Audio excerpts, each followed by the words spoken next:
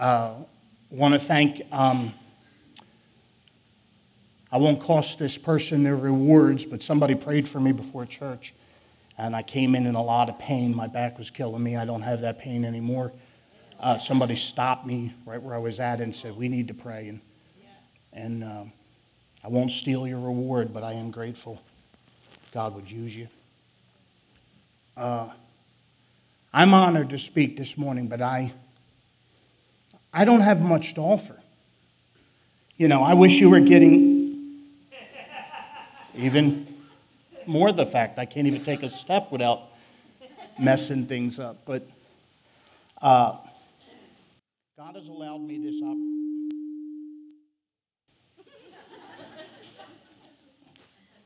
opportunity. We've been talking about restoration and redemption and the children of God being brought back to a relationship with God, and God's chosen people that went away and did what they wanted to do. And for better choice of words, I don't see any kids in here, they whored around and they did what they wanted to do. And then God taught us those miraculous lessons in the book of Hosea that we've been enjoying every week. And I'll be honest with you, I've enjoyed the Lord's Supper every service, and that was a blessing to me. But tonight we're going to talk about restoration. We're going to finish this lesson. This will be the last lesson in this series.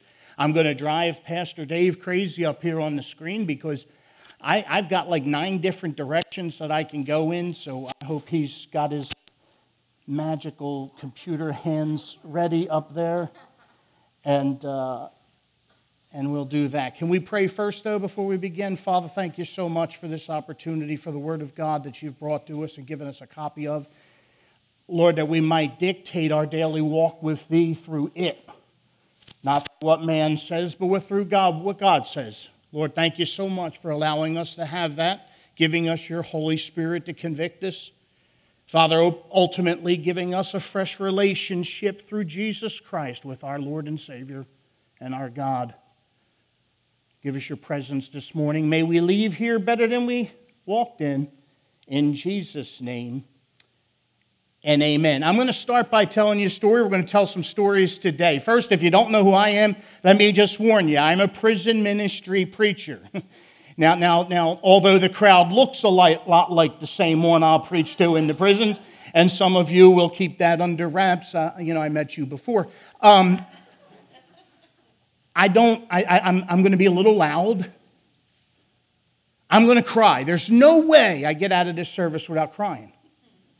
Okay, so you're going to see some emotion. I will talk way faster than any human being should ever talk, because I'm from Philly. I have a northern speech impediment. It's fast. So I'm preparing you. We won't be long today, but let's enjoy Sunday morning, can we? But if we miss what God has for us, then we miss everything. Today, I'd like for you, the preachers will get up here sometimes and they'll say, oh, don't pay attention to me. Pay attention to the Word. Overlook the preacher and just concentrate on the Word. Today, I'm saying, look at me. Because if God will do something with me, you're in great shape. You know? So I'm teaching my son, Christian, how to go to the corner store and come back with some groceries. He's about 8 years old. And we got this street on Cumberland Street in Philadelphia. It's a long street, and you can see 3 or 4 blocks. And there's some streets you got to cross to get to where the corner grocery store was. It was a 7-Eleven. They turned it into like a mom and pop type place. And I began to walk him down with me to go get things we might need. And I got him to the corner, and I would say, Chris, when you get to this corner, you're going to look up and down. You're going to make sure that there's nothing dangerous, and then you're going to cross. And when you cross quickly. Get across that street, get to the other side. And so I begin to teach him how to do this, and we're doing it together, and he thinks it's just the greatest thing ever. He's doing something with his dad, and then after a while, I would start to let him lead, and I would stay behind him. And he would go, and he'd get to the corner, and he'd look up and down, and he'd cross as fast as he could, and get over there. and get to the store. And then I'd meet him at the store, and we'd get what we needed. And I'd have him grab the loaf of bread and the milk, and I'd have him put it on the counter. And I'd give him the money, and I'd wink at Charlie, and Charlie would say, Chris, how are you? And they begin to talk back and forth and build a relationship here. And I wanted to teach him how to do this, because I don't want to walk to the store no more.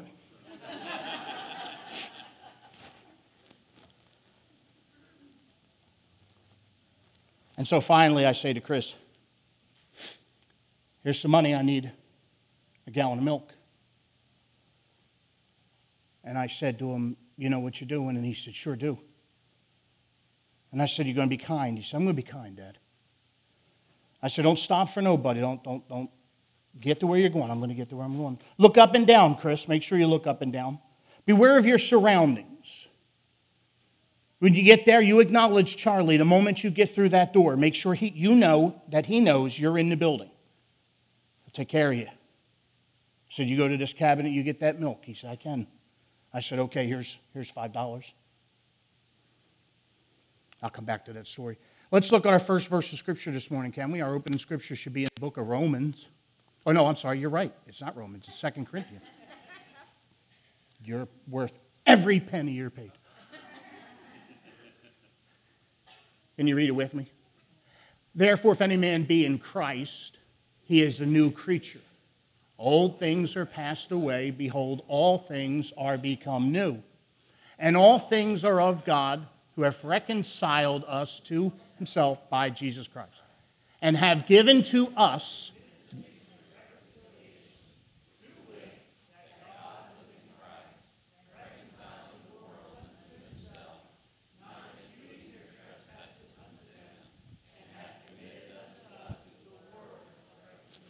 reconciliation means what? To be restored, to be redeemed, to be bought back. Okay? I start in this scripture because in the book of Hosea, God was working with the people there, and he was not going to take no for an answer. He was actively moving in their lives in good ways and bad ways to bring them back to a relationship with Jesus Christ. Now, that's an amazing story of redemption, and it's just as applicable today as it was then. We are in the Old Testament now. Now you and I live in the New Testament. When Jesus Christ died on Calvary's cross, he said, it is finished. That means he would not do another thing outside of dying on Calvary's cross to make sure that you and I ended up in heaven someday and with a relationship with God. It is finished means just that. In this verse, it says, not only is he trying to reconcile people back to Christ, but through Christ, through us, that reconciliation is had. How does somebody get saved today? You and I tell them about Jesus Christ. What do you mean? Oh, we've got something to do with restoration. Matter of fact, the Bible commanded us to go into all the world and preach the gospel to every creature. Oh, that's a missions verse. No, it's not. It's saying go into your workplace tomorrow and preach the gospel. It means go to the grocery store, and while you're there, if somebody happens to open up a conversation, give them Jesus Christ. And by the way, when you're at your Tupperware party and somebody gives you a few minutes while you're eating your snacks with the crackers and cheese and little cups of juice that aggravate me, give me a full cup. And while all that is going on, tell somebody about Jesus Christ. Mike, that's not my brand of Christianity. I'm sorry. The days of us just showing up for church and saying, oh, God's going to meet, are wonderful. We love all of that. But outside of these doors is a very real spiritual warfare that's going on, that is going on to keep you from ever giving your testimony to another Christian being.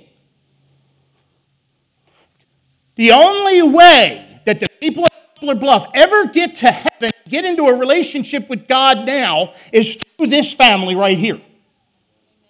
It doesn't happen any other way. Well, Mike, I can't speak, and neither could I. No, I can't shut up.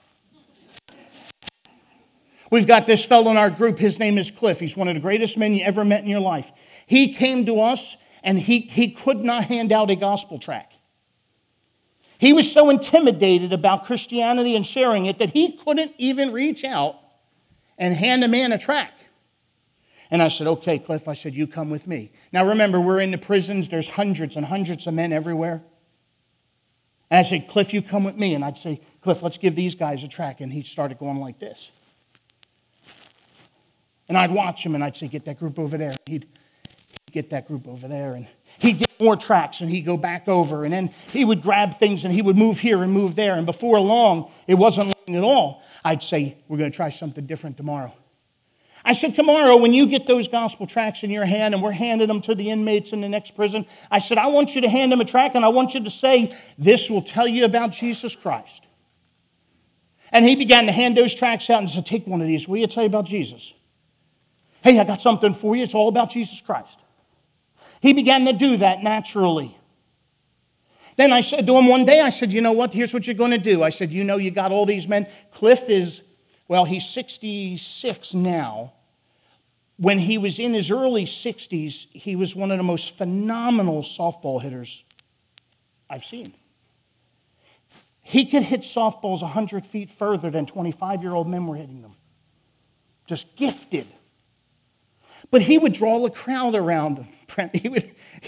When he was done hitting, he'd have all these guys coming over, and he'd be talking to them about softball and about hitting. And I went over to one of the crowds one time. He had 10 or 12 people standing there, and he's telling them how he holds his bat and how he does this and how he does that and what his workout plan is like and what he eats on a normal basis. And he's got them captivated, and I'm standing in the back, and I'm captivated too, except for one problem. I never hear him mention Jesus Christ. So we got back in the hotel that night, and it's me and him, and I said to him, I said, Cliff, I said, you're drawing all these men to you, man. This is amazing. And he said, I don't know where they come from. He said, it's all I do is talk and talk and talk. I said, can I be really hard with you for a moment? We've been friends for years. Can I get on your bad side for just a minute? He said, sure. I said, you ever get 15 people together again like that and don't talk about Jesus Christ? I'm firing you.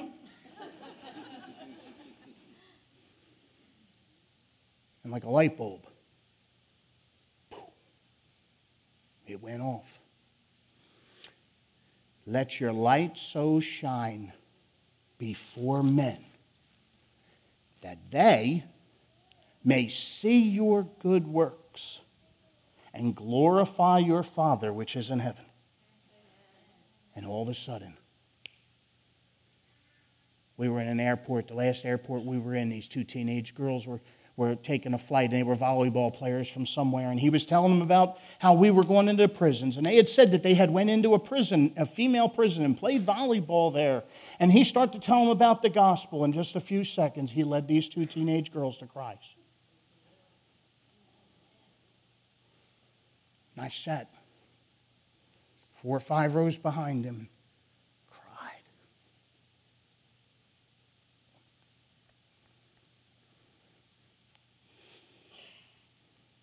So Christian leaves the house. He's heading up the street, and I'm watching him. I'm on the porch, and I'm watching him. You can see 3 or 4 blocks. And I see him get to the corner, and I see this lady.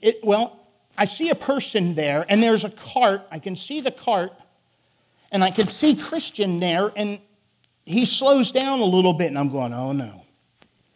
Oh, no. Christian crosses the street.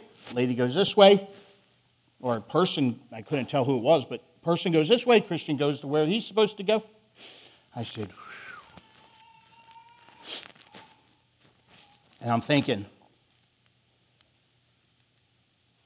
is he going to be okay? I sent him. He has an agenda. He knows what he's supposed to do. Is he going to be able to do what I've asked him to do? Because Cocoa Pebbles without milkers.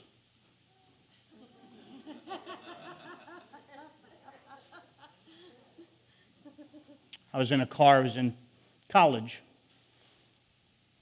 I had walked away from what could have been a baseball career in some way, shape, or form. And I went to a Christian college, and I was going to be a preacher. God had called me to preach, and I was going to go be a preacher. I was going to learn God's Word and Bible. I got into my freshman year, and I got this friend. His name was Marty Stallmaker. He was a tremendous servant of God back then. He was doing things I wanted to do.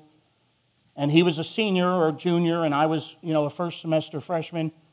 And he said, Mike, he said, I want you to go with me. He said, I'm going to be going to a nursing home, and I'm going to be visiting some people in this area. And he said, I would like for you to go with me. I can't go by myself. And I said, well, I would love that. So when I got in the car, he began to give me these verses. And he said, look, I want you to study these verses. And he was giving me Bible verses and teaching me these Bible verses. And we would get in cars and we would go all over the place. I was on his bowling team. Every time I got around him, he would say, hey, give me those verses. You got those verses memorized yet? And I would start to work on them. And before long, I had them all down. And we were driving through the snow in his 76 Volkswagen Beetle, little bug thing. Man, that thing was awful. And no floorboards. And we were heading towards Gary, Indiana in the snow.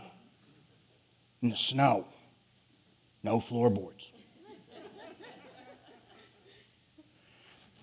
And I said, where are we going? And he said, we're just going to pick a random row of houses and we're going to start knocking on these doors and asking people about Jesus Christ. I said, you are kidding.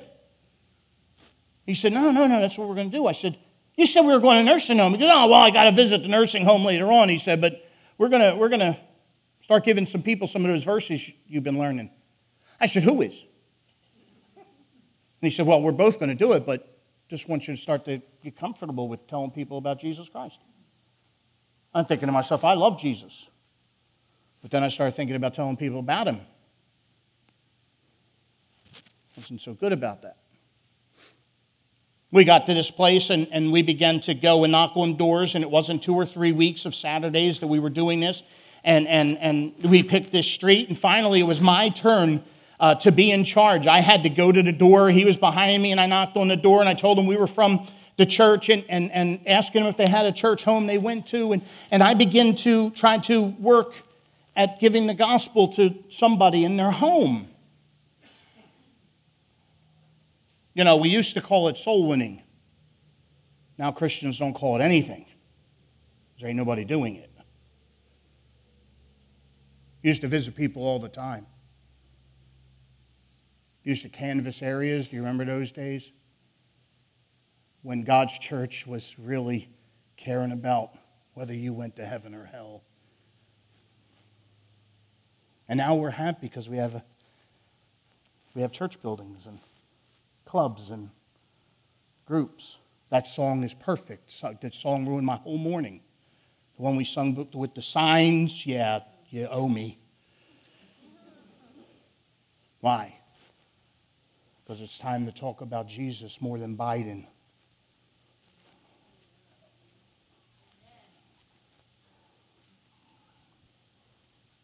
And talk about fellowship and giving the gospel more than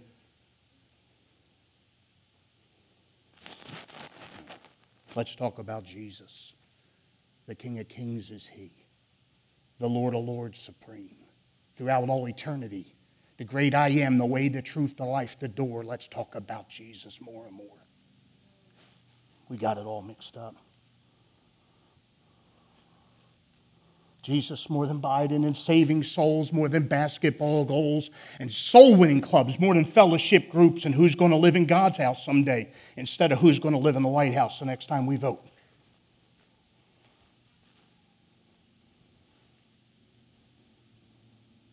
I saw a Christian. He turned the corner and he was coming towards me.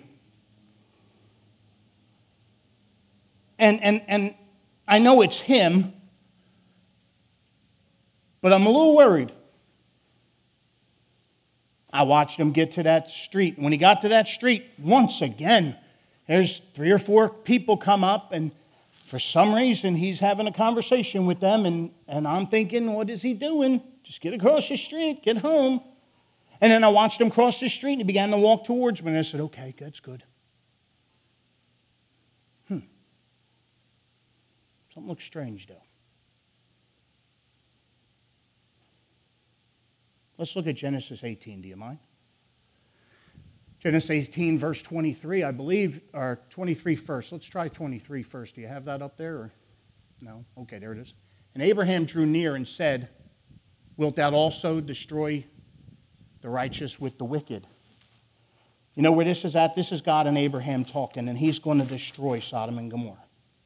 Abraham says to him, what if I can find 50 righteous people? And God says, okay, I'll spare Sodom and Gomorrah. He says, you know what? I was thinking it was more like 45. And God says, yeah, okay, 45 is fine. If you find me 45 righteous people, I won't destroy Sodom and Gomorrah. He said, how about 40? 40 sounds like a good number, sure. 40 righteous people. I won't destroy Sodom and Gomorrah. 30, and then 20, and then he said, peradventure, God, this is the last time I'm coming, but peradventure, I would have 10 righteous people. If I found 10, would you spare Sodom and Gomorrah? And God said, if you find 10 righteous people, I won't destroy Sodom and Gomorrah. And Abraham walked away, probably thinking Sodom and Gomorrah had just been spared. Why? Lot was there. And we go through this and we look and we say, all right, we got Lot. We got his wife. Okay? He had 2 daughters that were married. That's 4. If Lot was able to give his Christianity and get his family in a relationship with God and get them saved, that's 4 people. They had son-in-laws, 1 each. Okay? Being Lot, I got to believe he was able to lead his son-in-laws to Jesus Christ, if not, if they weren't already saved. That's 6. Then you had 2 daughters that were not married.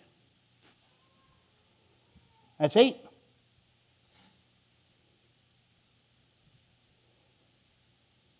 We only need 2 people in the land of Sodom and Gomorrah for it to be spared. You see that, right? 2. That's all. This nation is going to hell in a handbag. God's hand of judgment is imminent. Imminent. If this nation doesn't, if we don't have a salt content large enough, that's the salt principle in God's Word, the book of Abraham, book that with that story there with Sodom and Gomorrah. If there's enough salt in the land, God would spare the land.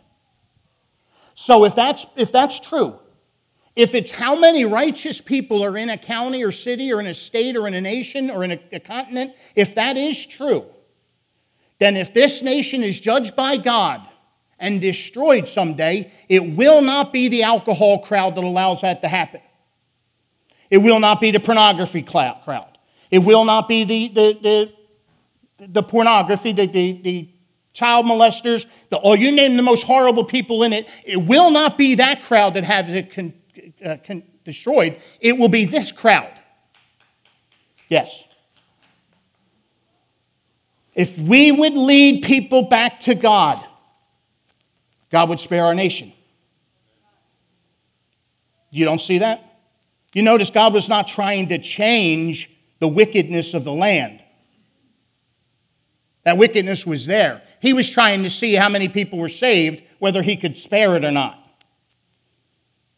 And so what we've got to do is get people in a relationship with God. Back to God. Let's look at verse 32. 1832 says, and he said, oh, let not the Lord be angry, and I will speak yet but this once. Peradventure 10 shall be found there. Look at that. I will not destroy it for 10's sake. So what's the number here in America? What is it? Oh, I don't know. But I know my job tomorrow is to present Jesus Christ in such a way that somebody would, with the Holy Spirit's convicting power that they need a Savior, that they would trust Jesus Christ as their Savior. I was in a prison in New York, and we got out in the yard. And by the way, we'll put on home run exhibitions this week, 14 of them in California, 14 of the biggest prison yards in California. Softball, silly stuff, right? You know how we use the beds to minister? Making the beds for the...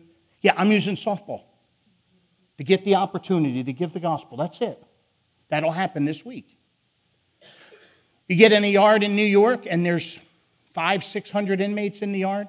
All of them are wearing tan jumpsuits, all of them. They say DOC on the back of them. They're all dressed exactly the same, just like you might have pictured.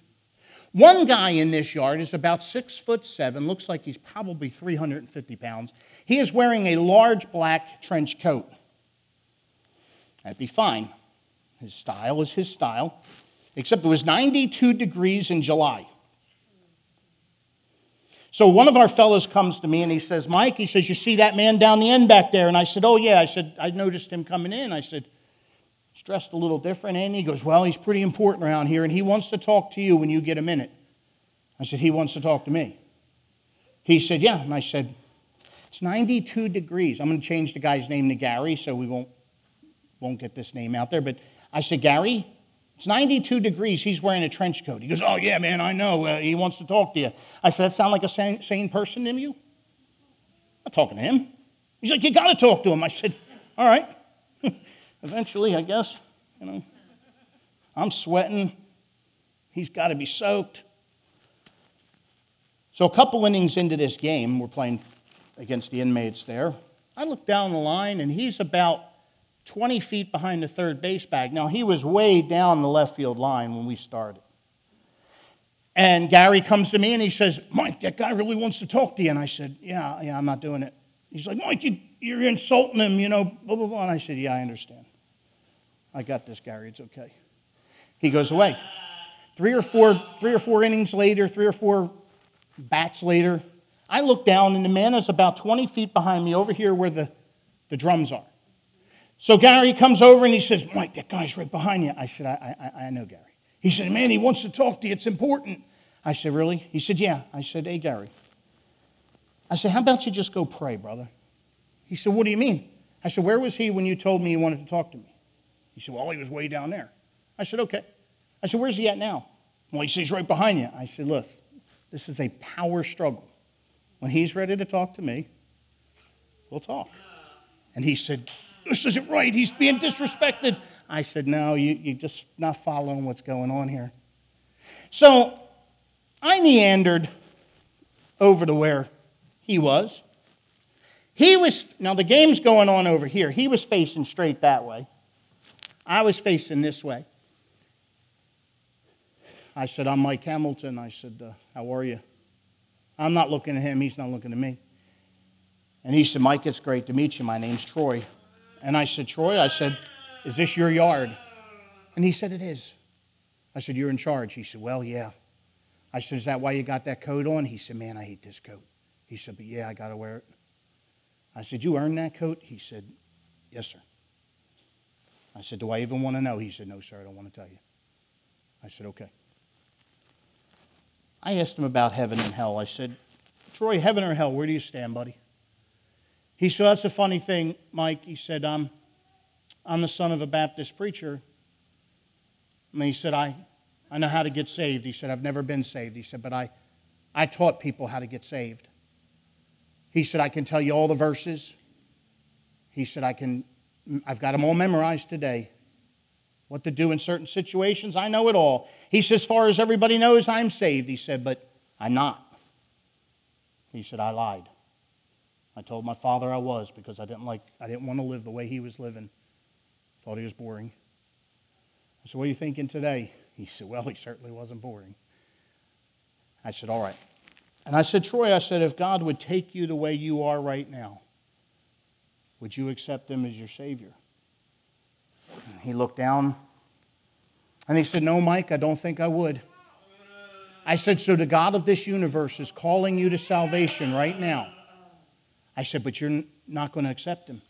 And he said, no. He said, I'm not. I said, all right. And I started to walk away.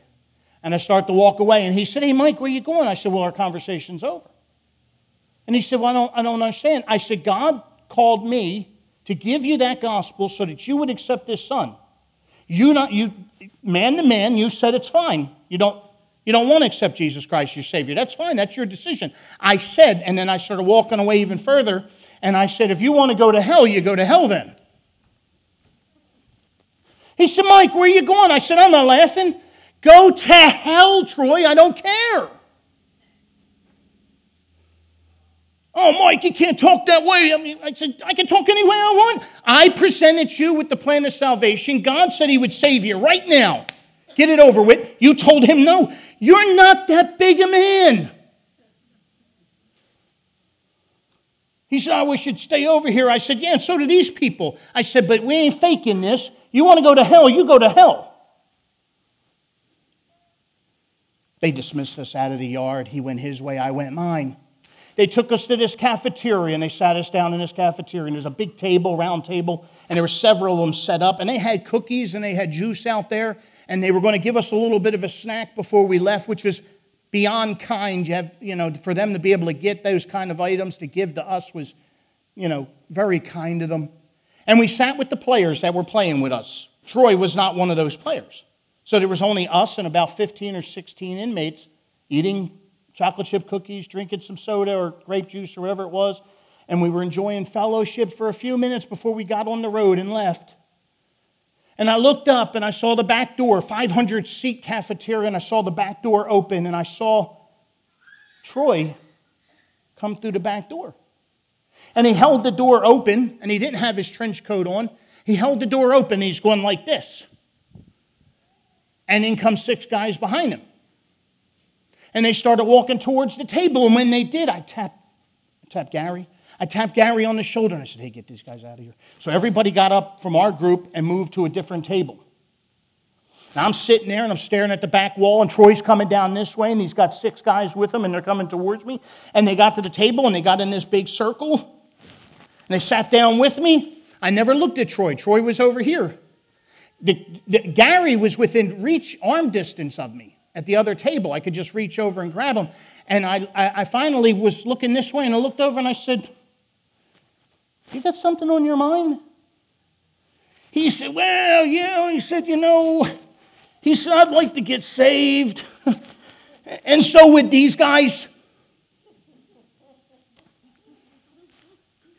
I said, is that right? He goes, yeah. I said, that's funny. I said, Gary, we would like to lead you to Jesus Christ. I got up. Gary sat down. I went over there. And Gary cried the whole time. They cried. We cried. I'm sipping grape juice, eating cookies, thinking, God, how wonderful. I don't understand what in the world. Do you know the greatest feeling you'll ever have in your life is leading somebody to Jesus Christ? Better than any pleasure you've ever felt in your life to know that God used your mouth with His Word and the Holy Spirit's convicting power to bring a lost soul to Christ. That person's eternity is changed forever. And the most pure way God wants to use a Christian this morning is in that aspect. We get out of the Volkswagen Bug, knocking on the doors. Knocked on this door, and this lady Olivia came to the door, and she was about 50. And I said, hello. I said, I'm Micheal Hamilton. This is Marty Stallnaker. I said, we're just in the neighborhood knocking on some doors, asking people about Jesus Christ. Wondering if you have a church home you go to? She said, well, I used to go to church all the time. She said, I don't go anymore. And I said, well, okay. I said, well, that's not the most important thing. I said, it's cold out here. Would you have a few minutes? Let us be able to give you, tell you why we're really doing this. And she said, sure. And she let us into the house. And I began to give them the verses that Marty had taught me over and over and over and over again. Marty worked third shift. He worked 16 hours that night at RPS, Roadway Packaging Service. He worked 16 hours, picked me up, and then we went soul winning. I get into the second point of what I'm talking to her about, trust in Jesus Christ, and Marty falls sound asleep. I mean sound asleep. And I'm speaking to her, and as I'm speaking to her, you could see the Holy Spirit begin to convict her heart. She began to cry, and she'd say, oh, I need Jesus. And I said, I'm so glad you said that. And in just a few moments, I prayed with her, and we got on our knees at her little couch area, and she just trusted Christ as their Savior. And it was the first person I ever led to Jesus Christ. I couldn't walk. I couldn't get off the floor. Marty's asleep.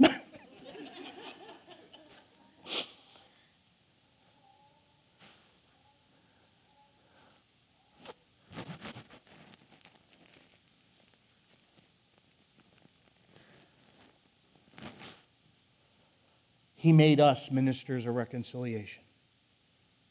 He gave us that. That last verse there at the end of that chapter says, we are ambassadors for Christ. Ambassador means in Christ's stead. In His stead. You know how you could send an ambassador to a country representing who? The presidency of the United States. Does he have the authority that he has? Every bit's given to him to do whatever's got to be done. God said, you ever see them? Man, they got some nice outfits. Man, they're decked to the nine, ambassadors. Man, look at this guy. I imagine I've got a big white suit. White tie, white shirt, white shoes. I know the Michelin Man comes to your mind. Don't let Satan do that to you. But when God looks at us, that's what He sees, the blood of His Son. You know that's the only thing that protects you from God? Is that blood that you've received, that salvation that covers you from head to toe. The promise that God made to Jesus that if they trust you, I wouldn't judge them. And now He has to see His Son when He looks at us, because if He doesn't, He can't allow sin into His presence.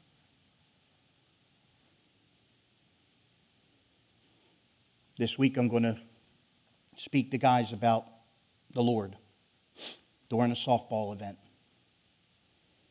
Let me give you the 4 verses that Marty gave to me, can I? This is what I'm going to give to the inmates this week so you can be praying, okay? The thing about every home run you've ever seen hit is if you don't touch all 4 bases on the way around, it don't count.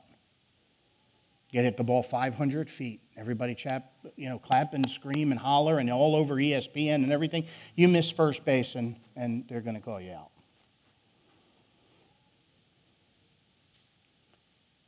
And this week softball will be the theme. And at first base, you find out the most awful news. You find out that we're all sinners. The Bible says in Romans 3:23, for all have sinned, come short of the glory of God. That means I'm a sinner, you're a sinner, your dear old grandmother that baked you cookies when you were a baby. Sinner. Now, God's the umpire, right? God's the one that's judging. So can you admit with me that you're a sinner? Can we touch first base together? Yeah, I'm a sinner. Look, I don't need to know, okay? Just you keep that to yourself. I got my own problems. Let's touch first base together, okay? God, the judge, is watching. And today I'm admitting I'm a sinner. I'm touching first. But I round first and I head towards second. And when I get to second, I find out even worse news. That I'm not getting away with anything. For the wages of sin is death, Romans 6:23 says. The wages of sin, what do you mean? Well, you work your job, you work your 40 hours, and at the end of that week, you earn a wage. It's a check. You get it. It's yours. You earned it. Well, you sin, and over your lifetime, you earn a wage. You earned it. And the Bible says it's death. The reason you'll die today is because sinners die. That's what sinners do. They die. So you find out at second. Now, how many of you, on the street, we used to say what? What goes around comes around. All right, now how about the Bible version? You will reap what you... Okay. So, the wages of sin is death. I'm not getting away with anything. A reasonable man comes to that point and says, yeah, I'm not getting away with nothing. Because you know what goes around comes around. So, can you touch second with me? God, the umpire's looking. And I hit that bag hard because I want them to know not only am I a sinner, I'm not getting away with anything. And when I turn second and head towards third, I find out the most wonderful thing you've ever heard in your life, that your debt and mine has already been paid for. And Romans 5:8 says, but God commendeth His love toward us, and that while we were yet sinners, Christ died for us. Oh, He died for us. He died for me. He's so good to me, I don't know how to handle it. The things I've been forgiven for, the things I'd never want you to know.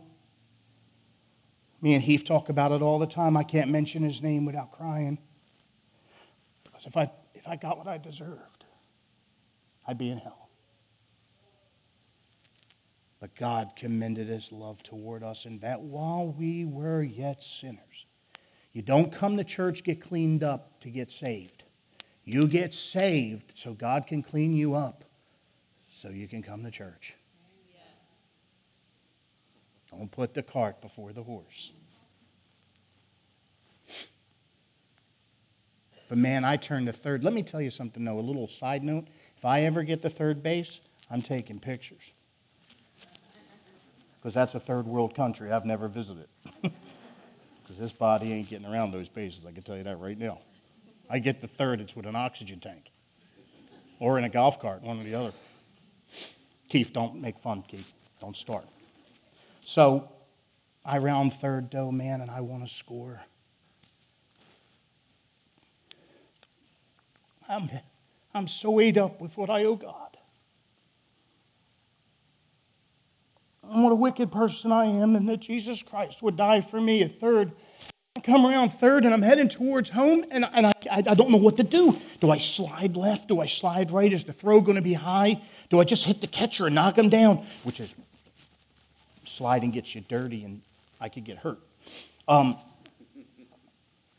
I find out the most wonderful thing, that whosoever, anybody, man, woman, child, call upon the name of the Lord, they shall be saved. So I hit that bag hard at first. And yes, I'm a sinner. I hit that bag at second, so God the Father knows. I understand. I'm not getting away with anything, and there is a debt to be paid. I round second, I head towards third, and I hit third base because what? Jesus would do what? Someone pure would die for somebody impure. Someone holy would die for someone unholy. Someone clean would die for somebody tainted. I come towards home, and I've got nothing to do but reach out and call to Him. Shall be saved. Did you see that at the end? You know what that is? It's a bank phrase. It's a guaranteed deposit. Guaranteed. How about this scripture that's just so wonderful? And God, who cannot lie, promised eternal life unto those who believe. Eternal. Forever. He could have used any adjective he wanted there. He used one we would all understand. You're here this morning and you're wondering, is this the way I got saved? I didn't do this. You know, I've always wondered whether or not I was truly saved or not. Today's going to be a wonderful day. You can get this clean with Lord. You can have a relationship with Him today like you've never known. Do you remember when you got saved? Do you remember? Do you remember that weight that was lifted off of you? Oh, I do. So Christian starts walking towards me, and I'm puzzled. So he gets to where I am, and I'm on the porch, and I'm looking down at him like this, and I said, "You all right?" He goes, "Oh, Dad," he said, "it's amazing." I said, "What is?" He said, "I did it, did this and this and this." And I said, "Well, no, wait a minute, slow down. Tell me what happened." He said, "Dad," I said, "I walked down the street." He said, "Dad, when I got to the corner, there was an old lady that was there with a basket, and she couldn't push it." And I said, "You're kidding." And he said, "No." He said, "I asked her if she would like for me to help her get that across the street." I said, "You're kidding. You helped an old lady." He said, "Sure did, Dad." I said, "It's amazing." I said, "What happened after you got across the street?" She said, she tapped me on the head and told me I was a kind boy. I said, "Isn't that wonderful? That feel good?" He said, "Sure did." And she went her way and I went mine. I said, "What happened when you got in the store?" She said, "I waved to Charlie. Charlie waved to me." I said, "That's great, buddy." I said, "What'd you do next?" He said, "Well, I went back to the counter," he said, "and I grabbed that gallon of milk." He said, "But Dad, it got heavy." I said, "What do you mean it got heavy?" He said, "Well, there was like 5 or 6 people in line." He said, "And I was holding the money in my hand." He said, "I got this." And I said, "Well, what happened next?" He said, "Well, I put the milk back in the case." He said, "I just decided to come home because I didn't want you to think I was going too long. cared about what you thought, Dad. I said, that's wonderful, Chris. You would take my thoughts into consideration. That's great. I said, when you left, what happened? He said, when I got to that corner, Dad, I went to cross, there was 4 boys there. I said, I saw them. He said, you know what they did? I said, what? He said, they offered me a cigarette. I said, they did not. He said, Dad, they asked me if I wanted a cigarette. They were smoking. I said, what'd you do? He said, Dad, I didn't take that cigarette. I said, well, that's awesome. He said, I looked up and down. He said, I got away from them as fast as I could, Dad. I'm not going to do that stuff, Dad. I said, that's good. And I said, and here you are. He said, here I am. And he said, here's your money. I think someday you and I are going to get to heaven. I mean this with all of my heart, and it's the reason that it motivates me so greatly today. We're going to stand before God, and God's going to say, about your journey. And I'm going to say, well, I help people, Lord. I did. They needed help doing something, I jumped right in. I might even tell them a few of my better exploits, try to make it look even better than what it is, like he don't know it. I looked up and down, I looked for danger. Well, I wouldn't take a cigarette, Lord. Remember, I said to drinking. Remember that party that night? I went home. Everybody else went. They all got in trouble. I didn't. Remember that? Yeah, remember that. He said, I'm not going to hang with that crowd. That's good, Mike. It's good. And then God's going to look at me and he's going to say, but where's my milk?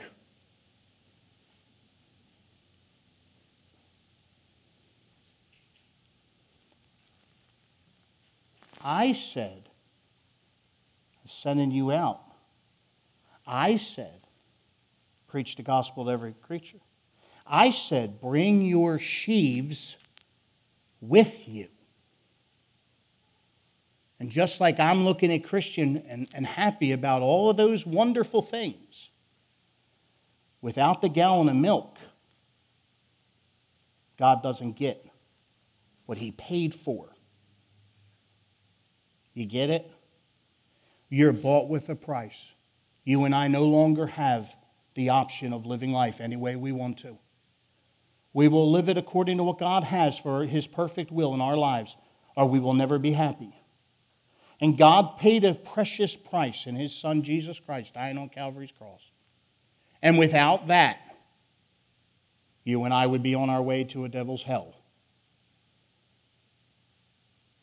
I wake up in the morning, and when I pray, I ask the Lord to help me today to get all that you paid for out of me.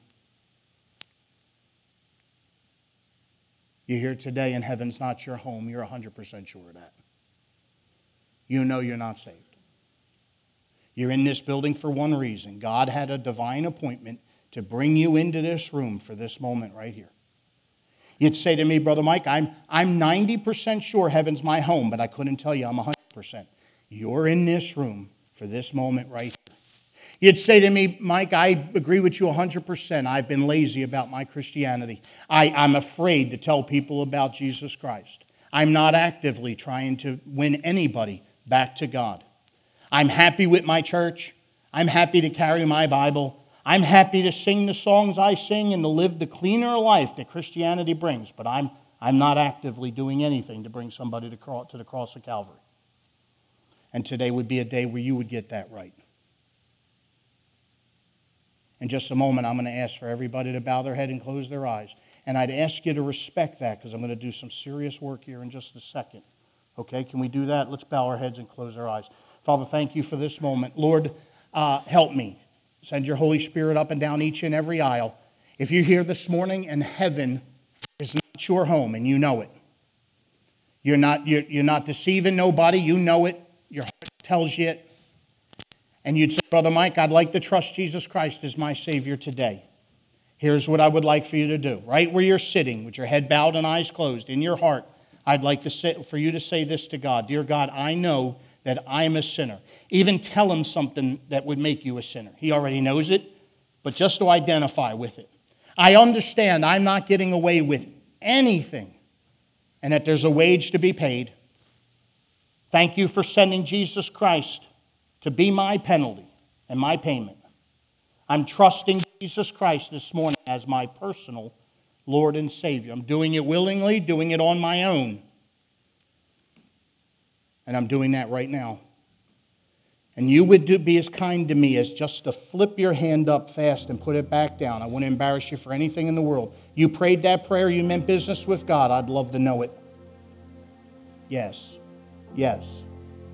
Yes. Yes. Glory to God. Father, thank you so much for this day, for the opportunity to speak on behalf of Pastor Mason. Lord, give us a wonderful afternoon and a wonderful week. In Jesus' name we pray. Amen.